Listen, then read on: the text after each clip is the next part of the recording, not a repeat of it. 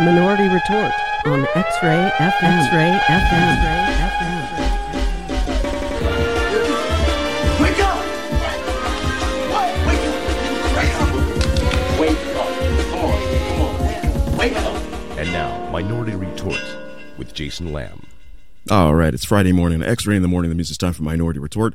My name is Jason Lamb. I'm the co-host and co-producer of Minority Retort, the comedy show, which you can see at the Siren Theater. It's an all-people of color comedy show hosted by myself, Julia Ramos, and a now rotating cast of POC comedy characters. But here on the show, we don't just talk to comedians and talk about comedy, although we'll talk a little bit about comedy with our guests today. Thanks to the Portland traffic, Minority Retort was almost hosted by two white guys today, but I can't let that happen. We're back on track. And it's a pleasure for me to welcome today my guest, Carlos Kareem Wyndham. Hey now. How are you, sir? I'm doing very well, sir. Thank you. How are you? I'm good. Pleasure to have you back here at the station. I don't think you've been on this show specifically before, but I did have a chance to interview you as I stepped into the co-host role here on the morning show a while back, about a year or so ago, maybe longer than that. Right. And you were here at that time, I believe, talking about Resolutions Northwest, Right.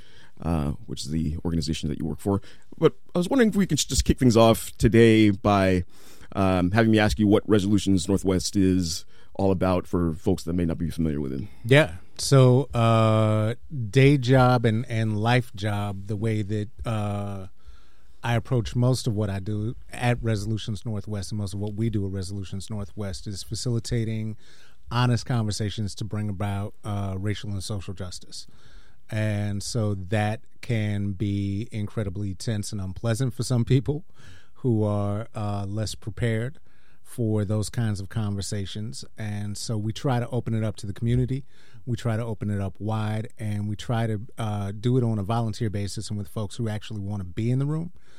I think we've all seen, especially recently at the Cohen hearing, at the Kavanaugh hearing, exactly how the defenders of the patriarchy, of capitalism, of white supremacy respond if, in fact, you start scratching that lottery ticket a little bit too hard, uninvited, right? And that level of turning pink flip out is one that we try to avoid, and if it does happen, to be able to turn that into an opportunity for us to grow together while really centering the voices, the platform, and the impacts of those who've been most impacted, so primarily brown, black women, indigenous women. Can you give us an example of some of the issues that have been brought up and brought to Resolutions Northwest for discussion? Yeah, well, I mean, to us, people show up a lot of different ways, you know, because we're dealing with racism, because we're dealing with misogyny and misogynoir, because we're dealing with the patriarchy and capitalism. For us, what we're looking at is systemic and structural ways that these things show up and manifest, right? So we're not in this business of trying to determine who's a good person, who's a bad person, who's a racist, who's not a racist. I think people, especially since the tragic events of 11/9, have emboldened themselves to let you know exactly who's a racist or who's a misogynist or who's not, right? So for us, what we're looking at is the systems and how, through doing nothing at all, you could go home, you could feed your goldfish, you could do your job, you could just be breathing air. You can reinforce these systems unless you're working actively against them, which is particularly true for those of us who have any kind of power or privilege within them, right? So for myself, that means being very cognizant of who I am as a cis-born non-binary who was born into the body that I'm born into, right? And knowing that whatever it is that I experience, the rest of the world experiences me in a certain way. And so there's a social caste that I have in terms of the ability to be a black perceived man at a pulpit, on a microphone, in front of a stage, wherever, right? Each of us has a different role that we're able to play within this. Within that means that I have certain powers and privileges. And if I'm able to use those to create a platform to elevate the voices of those who actually experience and navigate the most hard trials and tribulations that we face, then I'm doing my job, right? That's really what it is. And so looking for a way for our queer community, for sisters and femmes, for primarily Black and brown women to be the center voice, and for us to be working in deference, right, to their wisdom, to their understanding, to their collective, then we're doing it right. That's the tricky part, though, isn't it? It is the tricky part. Yeah, because you got to check yourself, right? Yes. There's not enough self-checking. There's these not. days. There's not. And I'm fortunate, right? Because I'm surrounded by a bunch of people who are willing to check me. You know what I mean? And I'm willing to hear it when it is brought to me. Right. Right. And that took time. Right. So, you know. So what is a resolution? What does it look like? If that makes sense. Like, it's in the name of the organization, and it suggests that a resolution can be achieved. Or is that a goal to actually achieve some final settlement of an issue? Or is it just bringing the issues to the table and having all parties be heard? Right. I mean, I think that's different for everybody, and it's certainly been different in the 5 years that I've had a tenure there. Resolution and resolving things is not necessarily the ultimate direction, right? Because when we're talking equity work and race work, we're not looking at necessarily there being an end game or an end destination, right? This work goes on forever. It's the onion that you just keep peeling back, and then there's something else, and it brings tears, and you got to deal with that level, right? And so there's not necessarily a resolution. The resolution is that we're going to sit down and we're going to be honest, and we're going to keep having the dialogue. Right, we're not going to give up on the relationship. We're not going to give up on what we're doing, and we're not going to give up on the movement. That's the resolve, right? It's not that we're getting to an end game necessarily.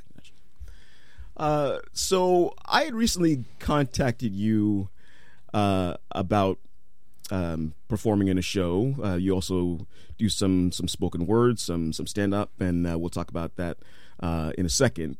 But I recently had contacted you to participate in an event that I was putting together. Yeah, man. And you had told me that I don't really use Facebook that much.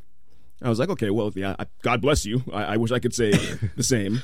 And then I turn around and see... I lied. Well, exactly. Then I turn around and see a lot of posts from you, like, all the time. And I'm like, okay, yeah, all right, this guy's got something to say. All right. I can appreciate a lot of this. But you were, in fact, recently banned from Facebook. Again. Yeah, I'm back in Facebook jail. It's gotten to be a comfortable place for me. And I wanted to ask you about your recent banishment. You had posted something that we can't say entirely on the radio. Yeah, well, I mean, the thing was, I was watching the Cohen hearings, and I was watching the reactivity of white supremacists and of dudes, right? And there are things that the algorithms of Facebook now pick up, but in particular, they're meant to protect straight white men. And so if you levy criticisms at that group and you're specific about who that group is and you do it without context, you can get flagged. And so I had stopped using a hashtag in particular. I had stopped using the hashtag Men Are Trash because I kept getting flagged for that. I was talking about the patriarchy, wasn't talking about individuals, but I kept getting flagged, and this time laid out a sentence that talked about a particular group of men being quite problematic, and Zuckerberg had a problem with that again. So I'm on timeouts. So you don't think that you said that it's set up to... I'm paraphrasing what you said, so correct me if in the middle of this. But you said it's set up to protect straight white men. For sure. Okay. 100%. So you don't think it was more caught in a dragnet of trying to eliminate all quote unquote hate speech? So if someone had said that about another race, like they would have been subject to the same. Okay. Why is that? Well, a couple of reasons. One, I've been in conversation with some of the folks at Facebook headquarters in New York, right? So I know that there are algorithms that are specifically designed to look for hashtags, to look for what they call hate speech, right? At the same time, I look through my own feed, and I'm subjected to the brutalization, to the destruction of black bodies every 3 feeds. I'm subjected to looking at what Vogue had to say, to what whoever wanted to put blackface in the mainstream fashion wanted to say. There is absolutely no protection, right? So if you are a black or a brown person, you're going to watch yourself being disrespected, disregarded, taken apart, all through and up and down feeds all over Facebook.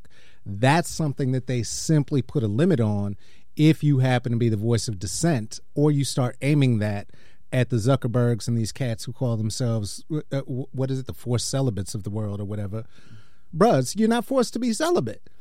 All that's being asked is that you be a whole human being, right? And people will invite you back to the party. And so calling it out on their platform, I mean, it's fair. They could do what they need to, right?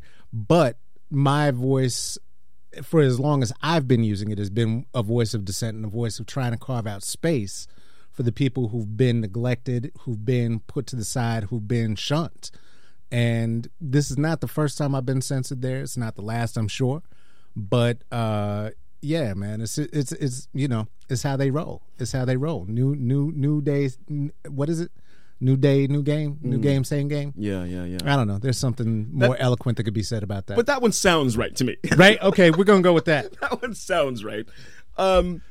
So there certainly are places where you can't be censored, and one of them is, as far as I'm concerned, my show, The Black on Tours, where you can get up and say whatever you want. And that's why I contacted you, as I mentioned earlier, to be involved in that show, which is an all-black storytelling show. You were amazing on that show. Oh, it was brilliant. Thank you for the experience, man. But I have to say that leading up to that, you had told me that you hadn't really done storytelling or stand-up or anything like that before. Not formally, nah. So what was that experience like for you, and what impact has it had on you? Because you're now doing tons of this stuff. I am, and that was months ago. Man, the opportunity for me was just absolutely incredible and continues to be, right? Like I grew up listening to far too early the albums of Red Fox and all of this, right? And so had been asked by some people and told by some people who I find to be absolutely some of the funniest people on this planet that, yo, dude, you got to talk, right? You need to get up, you need to say this thing. And you know, there are very few people who as I said, I'm willing to stand in deference to, and to actually like, okay, if this is the kind of person telling me I need to be doing this, right, then I'm gonna do it. And if it's a black woman, if it's a brown woman who's saying, yo, you got to get out there, then I'm going to listen. And so I was in a Twitter conversation with Wanda Sykes and with Jean Grey, and both of them were like, yo, you're funny, my dude. You got to get out there. You got to say some things, and you have things to say. You have a perspective. And that made me real nervous. But when you open up that opportunity to actually get out and do it, that happened to be on my birthday, and was that opportunity that was like, yo, you can't look at this gift horse in the mouth, man. You got to make this move. And since then, it's been the heroine of the open mic. A birthday and a baptism all on the same day. All in the same. You know, it's the least I could do. I appreciate it, man. As I take full credit. Hey, credit given, straight up. Credit given, straight up. So, as I mentioned, you're doing a lot of stand-up and storytelling now, and just in the time that we have left, I don't know if you want to mention what shows you have coming up.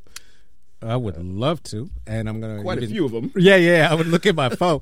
I know that, for instance, on the music, I know the first things I have coming up with my band Wallace, we're going to be performing on the 16th and the 17th happy hour shows.